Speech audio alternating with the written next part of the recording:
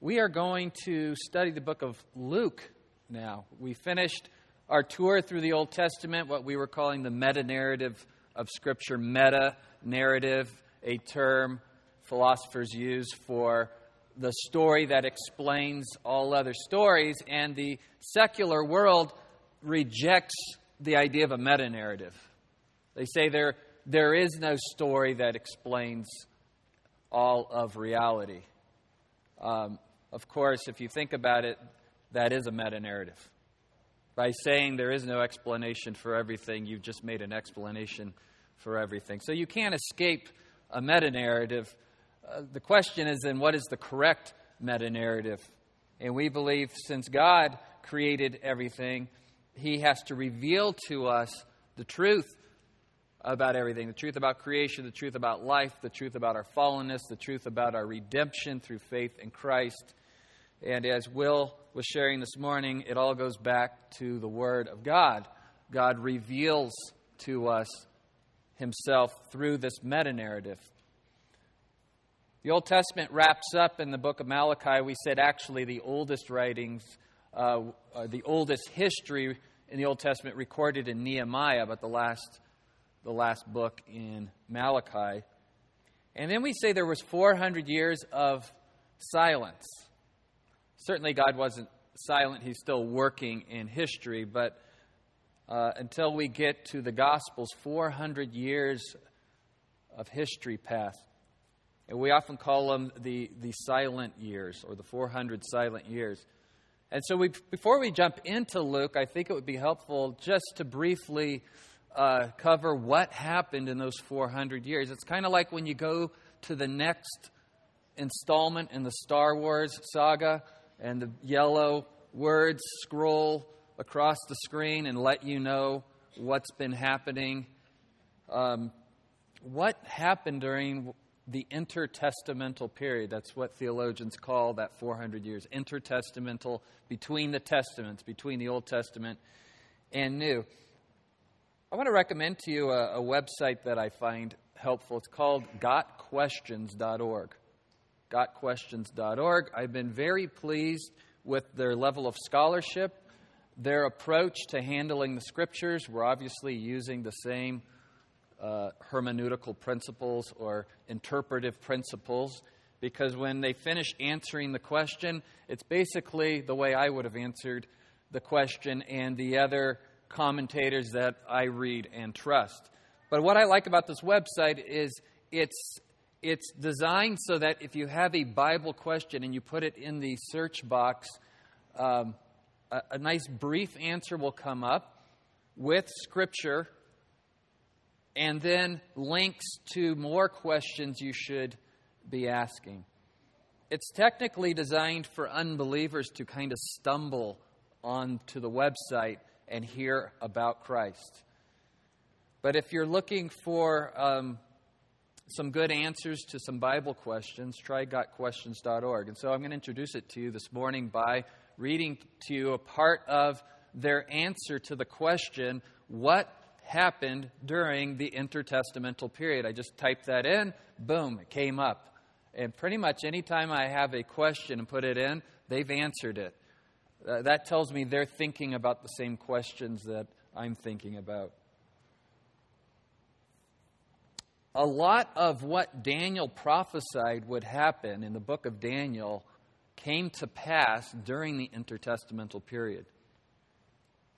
Israel was under control of the Persian Empire, right? That's where we kind of left things off.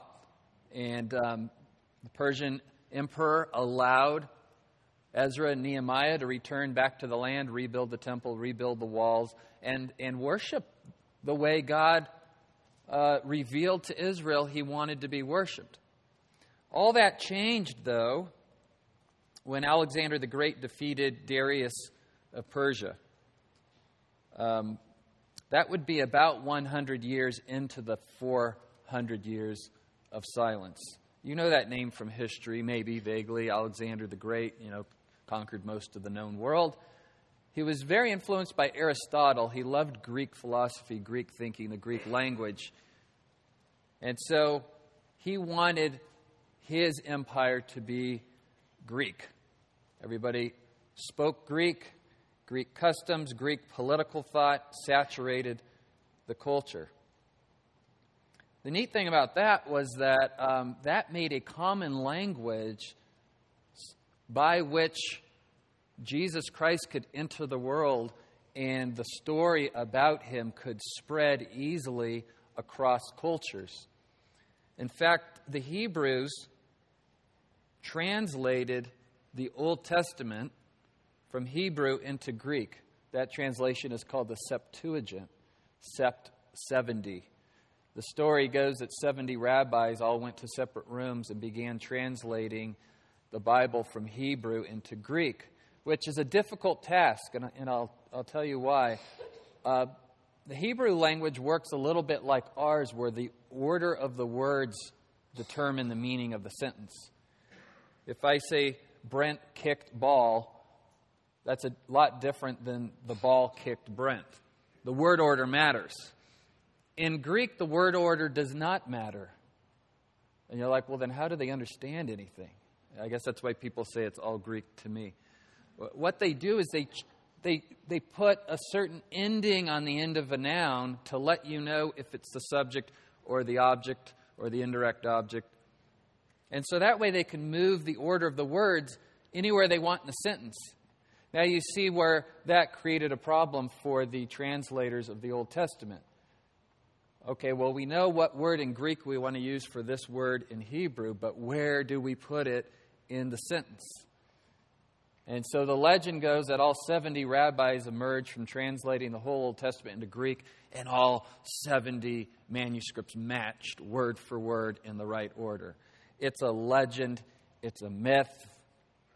It was made up so that people would have confidence in using the Septuagint in place of the Hebrew Scriptures. Let me give you a better source of confidence. Instead of making up stories about the Septuagint, you might be surprised to know that it was Jesus' Bible.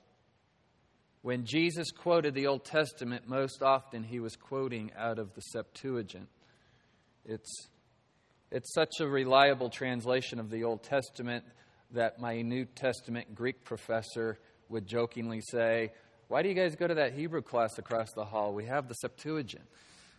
And he'd get in these fun arguments with the Old Testament professors. After Alexander died, Judea was ruled by a series of successors culminating in Antiochus Epiphanes. Do you know this name from history? He's famous for oppressing the Jews, not allowing them to practice their religion the way the law of Moses prescribed. He overthrew the rightful line of priests and put Gentile priests in place, culminating in this horrendous event where he slaughtered a pig in the Holy of Holies as a sacrifice to pagan deities. The Bible refers to this event as the abomination of desolations. A group called the Maccabees, a family called the Maccabees, revolted against Antiochus Epiphanes. There's a couple of books, 1st and 2nd Maccabees, that are not part of the canon, but in the Greek Orthodox faith and in the Catholic faith, they include a couple of extra books we call the apocryphal books.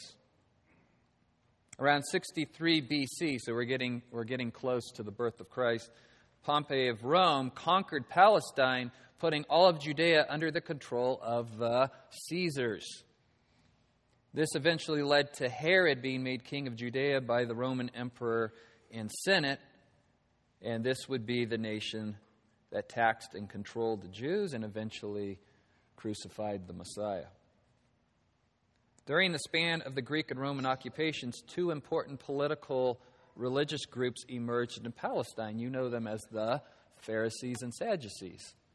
The Pharisees were in control of the local synagogues. The Sadducees were part of the Sanhedrin, that was the ruling council over Jerusalem. The Pharisees had grassroots power. The Sadducees had the political power. The Pharisees taught the whole Old Testament, but unfortunately they also added to the Old Testament. their own laws and regulations. Jesus rebuked the Pharisees, right, for adding to the law of Moses and for being legalistic, that if we keep these laws perfectly, God will be pleased with us. They also had no compassion on those who found it difficult to keep all the laws and regulations. The Sadducees, on the other hand, they only believed the first 5 books of the Bible were from God. They rejected the rest of the Old Testament. They said it was just commentary on the first 5 books of the Bible. Therefore, they refused to believe in the resurrection. So here's the strange environment in which Jesus is born. This set the stage for Christ to be born because both Jews and pagans were becoming dissatisfied with religion. The pagans were beginning to question the validity of polytheism. Romans and Greeks were drawn from their own Greek mythology to the stories of the Old Testament. And now they could read the Old Testament because the scriptures were written in Greek now, in the Septuagint. The Jews, however, were despondent over their faith. It was hard to keep all the Pharisees' regulations and laws. It was a heavy burden. And there was so much corruption at the temple, people profiting off of the sacrificial system. Not only that, but they were once again conquered and oppressed by a pagan nation.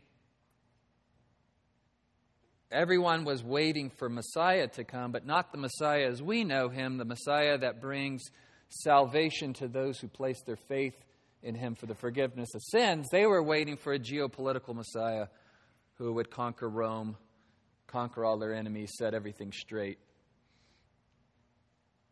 That was their view of salvation. And so this sets the table for Jesus to enter the picture. We've decided to preach through the Gospel of Luke. Luke starts the story right where Malachi leaves off. Remember at the end of Malachi it says, I am sending you Elijah, a prophet. And it turns out, according to Jesus, that Elijah-like prophet is John the Baptist.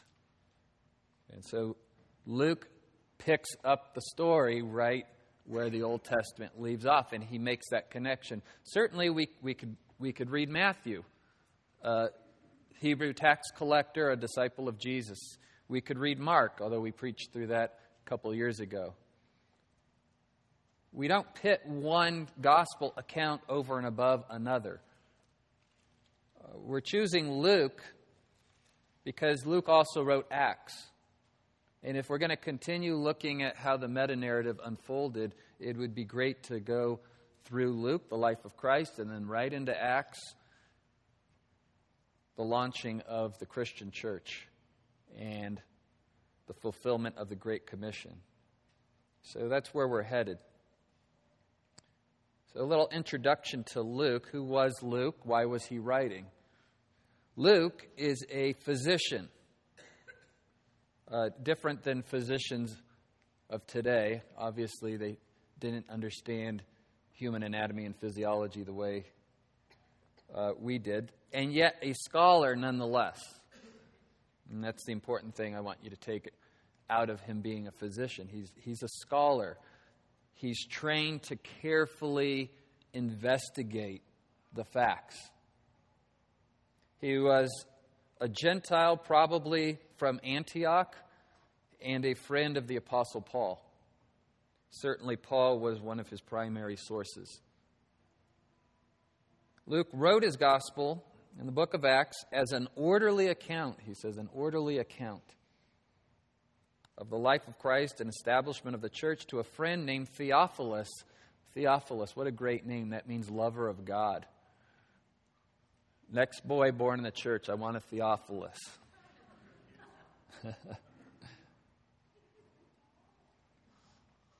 He probably wrote around AD 60. They didn't date their letters back then the way we date our letters. So you have to use a little investigative work to figure out when these letters were written. We believe it was written in AD 60 among other reasons, because Luke never mentions the destruction of the temple in AD 70. If you're going to write Acts, an orderly account of the history of the Christian faith, and you saw the destruction of the temple, you would have written about it. As a side note, liberal scholars place the dating of Luke after AD 70 because in Luke's gospel, Jesus predicts that the temple is coming down. No stone will be left unturned. And if we could have seen that temple and knowing no modern machinery and that it took 40 some odd years for Herod to build that temple, the thought of that temple coming down was preposterous. And it came down.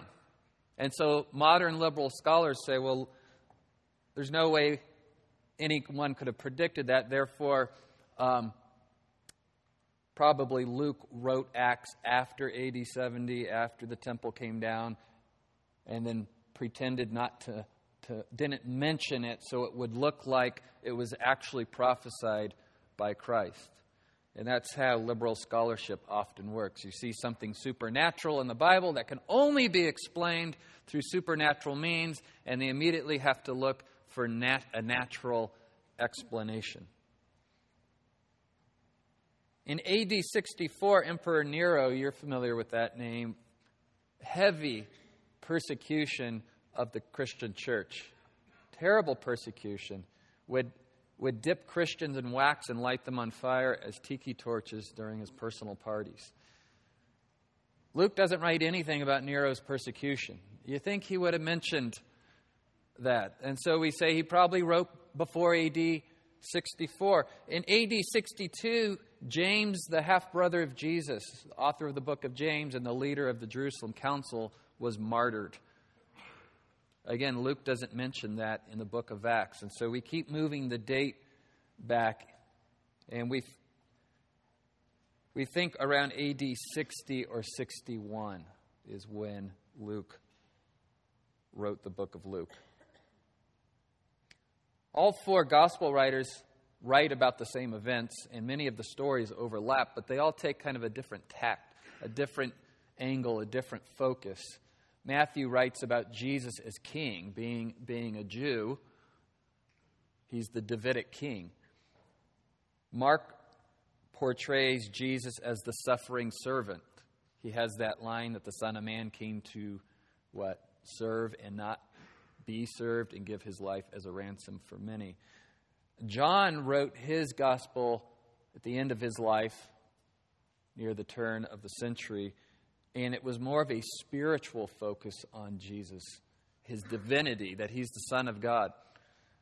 Luke's focus is more on the humanity of Jesus. And that makes sense as a physician, right? He writes more about Jesus' miraculous healings. I can only imagine as a doctor how many times he was frustrated that he couldn't heal someone. And here comes this man, Jesus, and boom, you're healed. That must have been compelling to a physician. He also records more of Jesus' parables than the other writers. I'm excited when we get into the parables, some of my favorite portions of Scripture to preach. The first 4 verses of Luke's Gospel is a prologue, the opening to the letter. And one might ask, what is there to preach in a prologue? What is there to preach in a prologue? And yet, 2 Timothy 3:16, all Scripture is inspired by God and profitable, even the prologue. And so I'm preaching the prologue this morning. I was a little intimidated in my sermon prep, and God quickly alleviated my concerns. There is plenty in the prologue to preach. It's a lot of P's. This morning, I want to provide you with 3 reasons for us to trust the Scriptures as a reliable source of knowledge about the life, ministry, and teachings of Christ, so that we can have confidence in the Scriptures as we make disciples. We have this big focus on discipleship this fall. This discipleship class Nathan and I are teaching 2 sermons, back-to-back Sundays, on making disciples. And remember this, making disciples is redemptive. It is salvation. It's not you get saved and then maybe you become a disciple. Getting saved means becoming a disciple of Christ. It means recognizing I need to be a disciple of Christ. It means I don't know the truth on my own. Only Christ has the truth. I don't know the way. Only Christ has the way. I don't have life without Christ. It's not an option, discipleship. It is the life of the Christian. And yet, if we can't be confident in the Scriptures, then how do we make disciples? Without the Scriptures, when I disciple someone, I'm merely making a disciple of Brent, which for some may sound good and others scary. We are not called to make disciples of ourselves. We're called to make disciples of Christ, teaching them to obey all that He has commanded. And so we need to know the Scriptures and have confidence in the Scriptures. Some false religions and cults that have their quote-unquote Scriptures or their holy books try to convince people to have confidence in their Scriptures by saying, you'll just know deep in your heart that they're true. And certainly we could say the same about the Scriptures. I know they're true because, as Will read in Hebrews, it's able to pierce deep into the soul and discern the thoughts and the heart of man in ways that no other book I've ever read is able to do. But that's not what makes it true.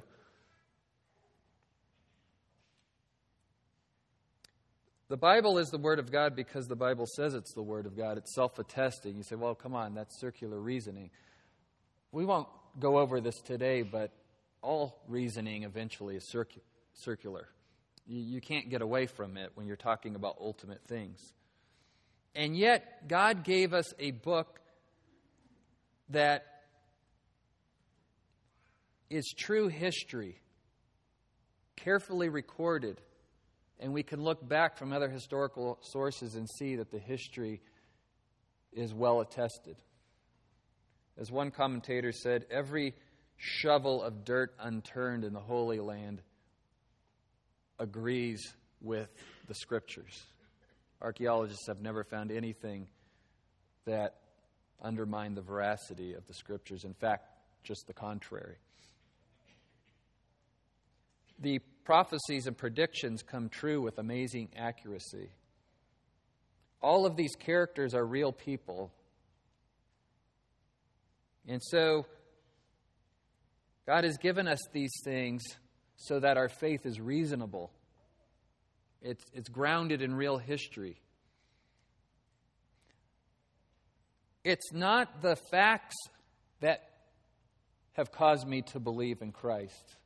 We covered that 2 weeks ago. It's the regenerating work of the Holy Spirit that has caused me to believe in Christ.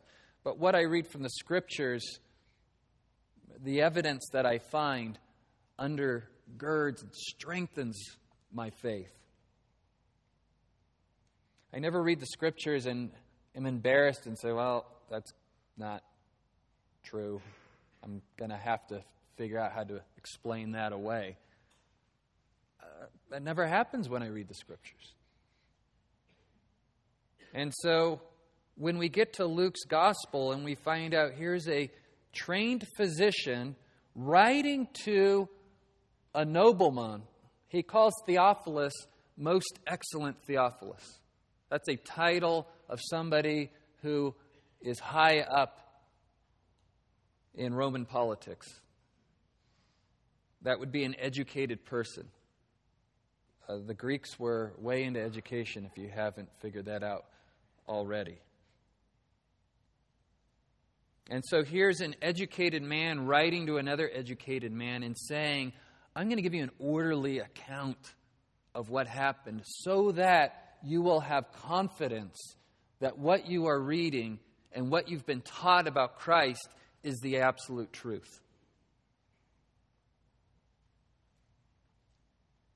And this is important for us, and I'll tell you why. In Genesis 3, when Satan tempted man and woman, he tempted them to lose confidence in the Word of God. Did God really say? That's the first attack. Did God really say? We're asking you to become disciples of Christ, and we're saying this is the book you're going to use. This is the textbook. And so, of course, it's where Satan's going to attack. Did God really say? The second attack, once Eve said, yes, God did say we would die if we ate from the tree of the knowledge of good and evil, was to say, is that what God really meant? Oh, you won't die. You'll just die to ignorance. If you eat from that tree, your eyes will be opened and you'll be able to see things like God sees them. You'll know good and evil. So the attack on God's Word. Did God really say, and did God really mean? The prologue to Luke helps me answer the question, did God really say? Yes, this is how it actually happened. The life of Christ is attested by eyewitnesses and well documented. It's not like the cults where there's one man or one woman who had a vision that nobody can confirm, and that vision was turned into this whole religion. No, Christianity is grounded in the eyewitness account of hundreds and hundreds and hundreds of people. Carefully written down, not too long after Jesus left the earth. The eyewitnesses were still around, and if they wrote anything that was not consistent with the truth, the eyewitnesses would have said, no, I was there. That's not how it happened. That's not what he said. Whether or not you decide to believe in the Scriptures, you'll have to work out with God. But don't for a second be fooled into thinking that what we have here isn't what really happened. You can't play that game. It says what it says, means what it means. It's the truth. Luke says, inasmuch as many have undertaken to compile an account of the things accomplished among us, many have undertaken. Matthew, Mark, many have undertaken. There's other quote-unquote gospels that are not in the canon because we don't consider them inspired by God. But Jesus was the most compelling man in human history. You think people wrote about him, talked about him, asked questions about him, told stories about him? Many have undertaken to compile an account of the things accomplished among us, just as they were handed down to us by those who from the beginning were eyewitnesses and servants of the Lord. We have eyewitness testimony. Luke himself, not an eyewitness, but Luke interviewing the eyewitnesses.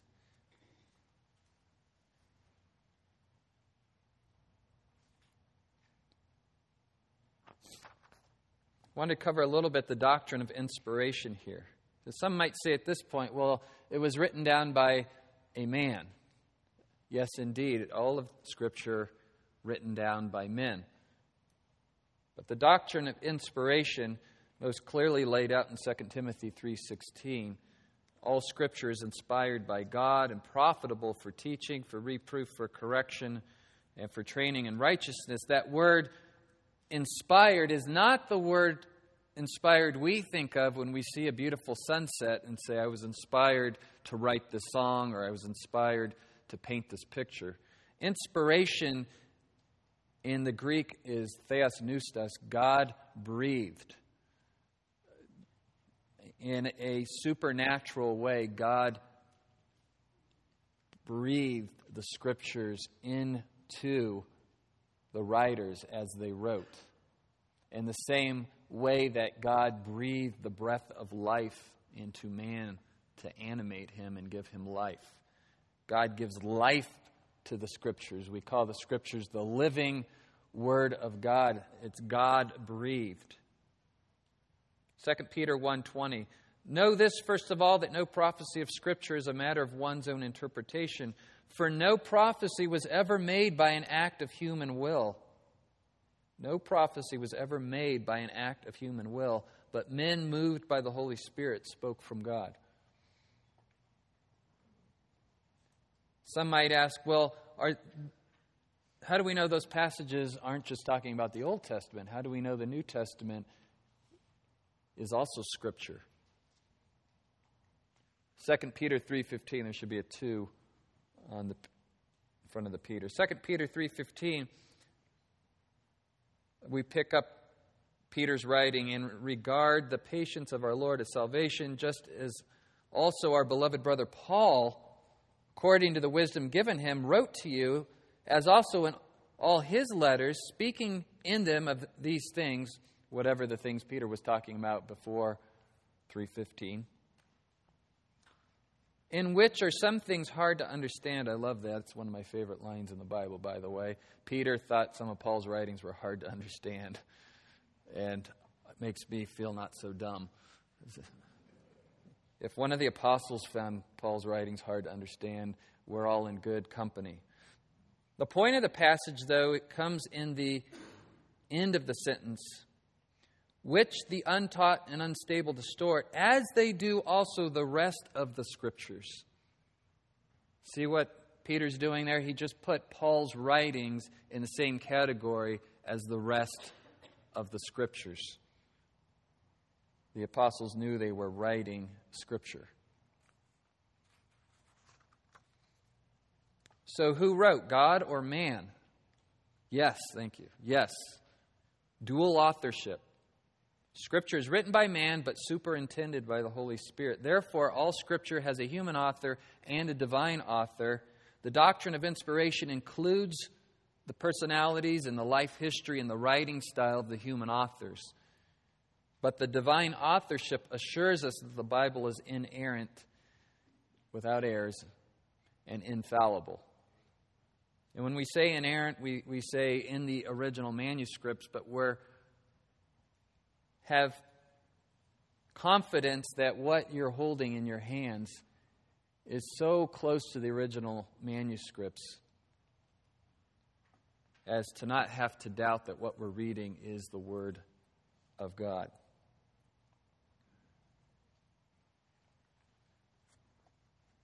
The second point I want you to see this morning is that Luke was a careful scholar who had access to the full story of Christ. Luke 1:3, it seemed fitting for me as well, having investigated everything carefully from the beginning, to write it out for you. The NAS says in consecutive order. I don't think that's the best translation of the Greek. Other translations say an orderly account. Most excellent Theophilus. I already spoke of this one educated scholar writing to another educated man, and how carefully he would have written. You know men like this, you know women like this, these scholars, they tunnel in and they dig, and no rock is left unturned. And they don't settle for the first draft or the second draft or the third draft. They keep searching. They keep digging. They're relentless. I think this is the way Luke was. This church was blessed to have a man in this pulpit for 23 years who was like that. Pastor Andy would study. Come on out. Get some coffee or something. He was in that office studying, and you knew when he came out that he wasn't guessing. And that's the tradition the elders want to keep in this church. And so we study the Scriptures, we teach the Scriptures, we put this high priority on scholarship. The school here, Heritage Oak School, a high priority on scholarship and study. Paul, when he was in prison, asked for his scrolls to be sent to him and a coat. He was cold. But it's in the order of, bring me the scrolls, and probably a coat too. The man wanted his books. By the way, when I say that consecutive order is not probably the best translation, you need to know that some of the stories in Luke's gospel are not actually in chronological order. He repackages them thematically. That is not an error. He's not saying this happened here and lying about it. He'll just move the stories around to group themes together. Friday, my family and I, we attended a funeral for a good man here in Tehachapi, Dan Gray, retired LA Fire Department. His wife, Jean Gray, if you're a Bear Valley resident, you know she's on the board out there for many years. Great neighbors. One of his friends was giving the eulogy, and he said Dan loved to tell stories, and he never let the facts get in the way of a good story. And liberal scholars take that human tendency to embellish facts when telling a story and said that must have happened in the Scriptures. I mean, the truth is in there somewhere, but certainly they must have embellished. Let me assure you, nothing of the sort is happening. These men knew they were writing about the Son of God. We saw they knew they were writing Scripture. Jesus had trained them in such a way that the highest ethic was passed on to them. And like we said, there were eyewitnesses still alive who would have corrected them if wrong. They were known as honest men to a fault. Most of them martyred, would not recant or lie about their experiences with Christ. We can trust the Scriptures. I don't know if you've ever run into what's called the synoptic problem. I thought I would cover it today. If we're going to be students of the Word, you should know that there are evangelical scholars who believe a little differently than we do. Let me take you back to the 1800s, mid to late 1800s, the German scholastics. So sad, the place where the Reformation happened and the great scholar Martin Luther, just a few hundred years later, the German theologians would just dismantle the Bible. Julius Wellhausen, he's the father of what's called higher criticism. It's kind of an ironic name because it's not higher at all. Lower criticism is the science of determining what are the original words of Scripture. And there's great techniques that can be used when you've got this manuscript of the Old Testament and this one, and one letter is off or one word is off. Like, well, how do we know which one is the correct word? A scribe must have made an error. By the way, those errors are so small that they account for less than 0.1% of all the Scriptures. And those scribal errors never change the meaning of a doctrine at all. That's called lower criticism. Higher criticism was developed by Julius Wellhausen in the 1800s. It's what is the true story behind the Scriptures? Okay, yeah, we have the story, but what really happened? It's assuming that the writers of Scripture embellished and added and redacted so that the story of God would fit some agenda or some other purpose. He started this in the Old Testament. He noticed in Genesis chapter 1, Genesis chapter 1 refers to God with the name Elohim, which is kind of the generic name for God, Elohim. But when you get to Genesis chapter 2, and it kind of tunnels in on the creation story, the name Yahweh appears. And so he said, maybe a different writer wrote Genesis 1 and a separate writer wrote Genesis 2, and Moses wasn't the author of both. And so he ran with that idea, and anywhere you see Elohim in the Bible, he'd say the Elohimist wrote that, and anywhere you see Yahweh, the Yahwehist. In German, the Y is replaced with a J, and so it's Yahwehist. His students, and the student always takes what the master taught him and takes it to the next level, because that's how you make a name for yourself, right, in the university. I got to outdo the last guy. They saw a different author in Deuteronomy and a fourth author anytime they wrote things about the priesthood. And so it became known as the documentary hypothesis, or the JEDP theory.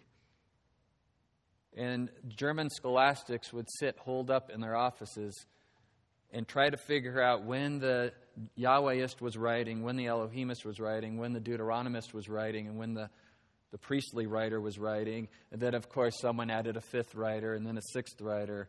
And it's just nonsense. And it just gutted confidence in the Scriptures, especially in Germany, and then that passed to England, and Oxford and Cambridge, and then that made it overseas to Harvard and Princeton. And when we talk about liberal theology, those are the roots. Well, they decided to do the same thing with the New Testament. And there's this thing called the synoptic problem. Matthew, Mark, and Luke are called the synoptic gospels. They're summaries of the life of Jesus. So is John, but John is more of a spiritual focus. If you look at Matthew, Mark, and Luke in parallel, there's huge sections of Scripture where they agree word for word. But then all of a sudden, one of the writers will deviate from the word-for-word telling of that story. And you'll notice that there's some stories in Mark that aren't in Luke or Matthew. But there's some stories in Luke that aren't in Mark. And so they call it the synoptic problem. And anytime you give really smart academic people a problem, they're going to spend all their trying to solve the problem. Because that's what leads to academic honors. That's how you get a department head named after you, a department chair named after you. And so the most common, quote-unquote, solution to this problem is called the two-source hypothesis, or Markan priority. It goes something like this. Mark wrote first because it's the shortest gospel, and evolutionarily, things get more complicated over time, so we'll start with the simplest. Mark wrote first. Matthew and Luke copied from Mark. But then you have another problem. There's portions of Matthew and Luke that agree that aren't found in Mark, so where did they get their information? There must be this second source, the second document, and the Germans named it Q. I know it's like the James Bond movies, right? It's Q. Q stands for Quell, which in German means source. And so there's this mythical Q document that still hasn't been found to this day that is supposed to be the key to unlocking the mystery to the synoptic problem. It's like the Yeti or the Sasquatch of evangelical scholarship. They're still looking for the Q document. And every once in a while, some, like the Gospel of Thomas or, one of these Dan Brown characters says, I found the No, it's not. And people get excited about it for a while, and Time Magazine writes about it. And all it does is erode confidence in the Scriptures, which is exactly Satan's strategy. erode confidence in the Scriptures. Did God really say that? So here's the problems with the two-document theory. First of all, the church fathers, the early church fathers, you know the ones that hung out with John, the apostle? They all say Matthew wrote first. I don't even know why we're continuing with the two-document hypothesis. The Q document's never been found. There's a huge section of Mark that's not found in Luke. If Luke was copying Mark, why would he leave out Mark 6:45 to 8:26? It's probably like the meat and potatoes of Mark's gospel. Why would you leave that out? And there's a huge section of Luke that isn't found in either Mark or Matthew. And the problems just persist more and more. So why is he mentioning this to us? Because it's still a popular theory in seminaries, and there's pastors and pulpits in Tehachapi churches who adhered to this. It's what they were taught in seminary, and they adhere to it. I don't think necessarily that it means that what they're going to eventually preach is wrong. But here's what it tempts you to do. You get to a passage, you're going to preach on it, and you go, oh, look, the same passage is in this other gospel. And you read it, and you see some differences. And you're tempted then to say, if you're a two-document hypothesis guy, I wonder why this guy decided not to copy that down exactly like that. What do I know about Mark and the life of Mark? Or what do I know about Luke that would cause him to skip that part of the story? And instead of focusing on what the Scriptures mean, you spend all your time on some rabbit trail trying to discern what the story behind the story really is. And you know, if you're the inquisitive academic type, that could be very tempting, right? I'm going to see something in here nobody else sees. Folks, if I see something in the Scripture no one else has ever saw for 2,000 years, kick me out of the pulpit. I'm not here to break new ground. I'm here to put you on the firm foundation of old ground. Amen?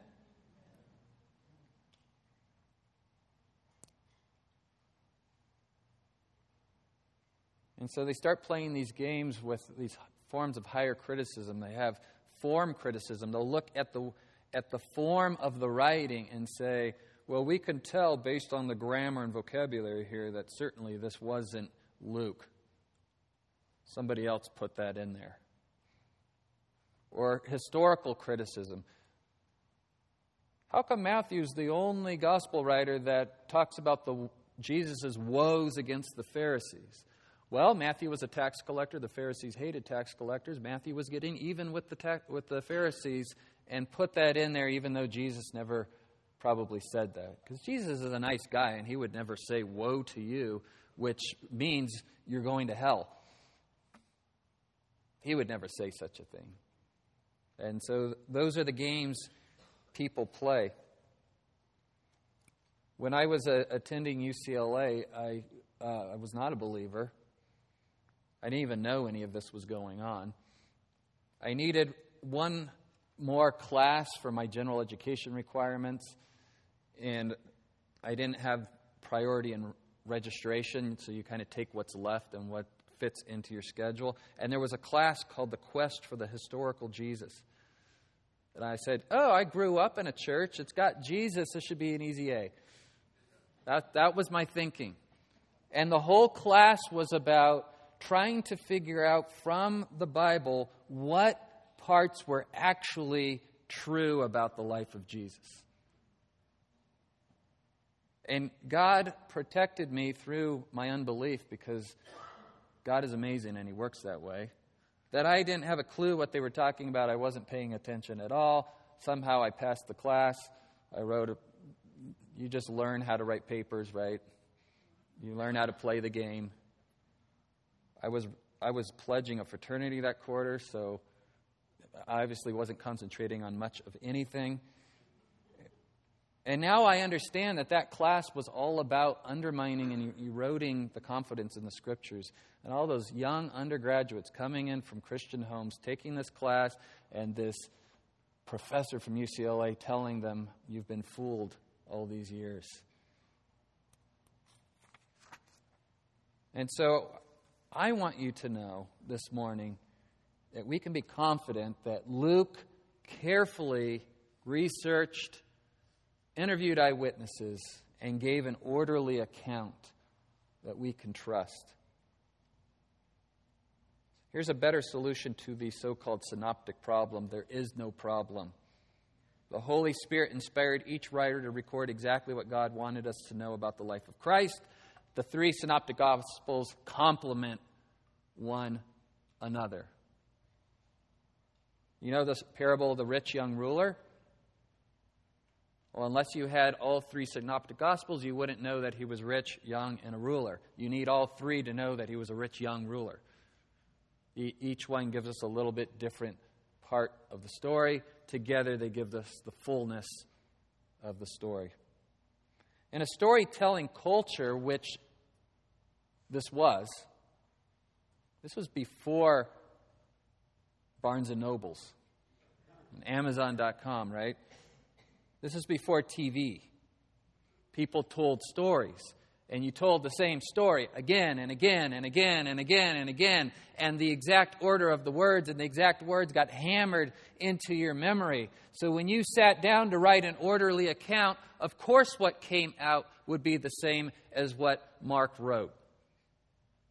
More or less word for word.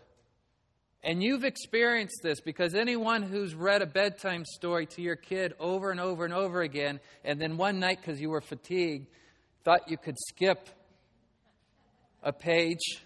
That's not how it goes. So, well, if you know, you read it. No, they want you to read it. This is how the human mind works. It's a gift from God. By the way, Mark and Luke were companions of Paul, and the early church met in the home of Mark's mother. These people hung out together. That's why their writing sounds so similar. The third point, and the shortest point here, but maybe the most important, Luke wrote specifically that we would have certainty in discipleship. Luke wrote specifically that we would have certainty in discipleship. He says to Theophilus, I'm writing these things in an orderly account so that you might know the exact truth about the things you have been taught. Obviously, Theophilus was a believer. He knew enough about Christ to put his faith in Christ for salvation. But like we said, your life with Christ doesn't end with your salvation. It just begins. And he wanted his friend to have confidence that what he'd been taught about Christ was the exact truth. And what a great friend. I'm going to research this, and I'm going to write it down, an exact account, and I'm going to use Greek language. Whenever he got to a story where Matthew might use some Aramaic or some Hebrew, he stuck to the Greek so his friend, his Gentile friend, would understand in his own language. I have some notes there about the testimonies of Etta Linneman, Josh McDowell, Lee Strobel. What all these people have in common is they're scholars who originally had lost confidence in the Scriptures. Etta Linneman was a student of Rudolf Bultmann, and if you know anything about the German scholastics, he was one of the key players in undermining the veracity of the Scriptures. And she was his best student, star student, and then the Holy Spirit removed the scales from her eyes, and she said, it's true. It's all true. It's all true. And she rejected her university, rejected her position, her title, her fame. In fact, she said, burn everything I've ever written. And when you hear a German say burn burn books, it kind of freaks us out, right? Josh McDowell, his friends in college were trying to lead him to faith. And he's like, oh, tell me any more about your Jesus. And they finally challenged him, look, go take a year, study it. If it's false, we'll leave you alone. And he said, that's what I'm going to do. And I'm going to convert all of them out of Christianity.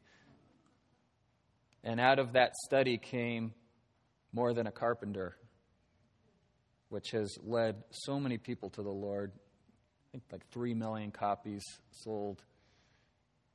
Lee Strobel, a lawyer trained at the University of Chicago, one of the premier learning institutions in our country.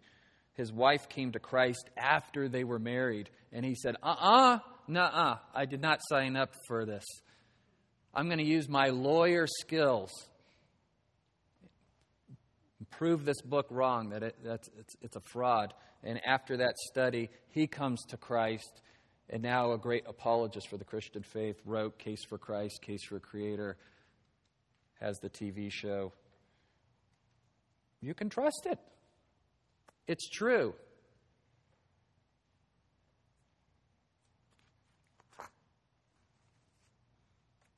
Don't let skepticism stand in the way of receiving Christ as Lord and Savior. Don't let something as lame as skepticism stand in the way of the gift of eternal life. Don't listen to Satan. It's what got our original parents in trouble. You can trust the Word of God. All Scripture is inspired by God and profitable for teaching, for reproof, for correction, for training in righteousness, so that the man of God, the woman of God, the child of God would be adequate and equipped for every good work. Amen and amen. Father God, thank you for the Scriptures that speak of you and your Son and eternal life. Forgive us when we doubt. Holy Spirit, give us the strength to believe. In Jesus' name, amen.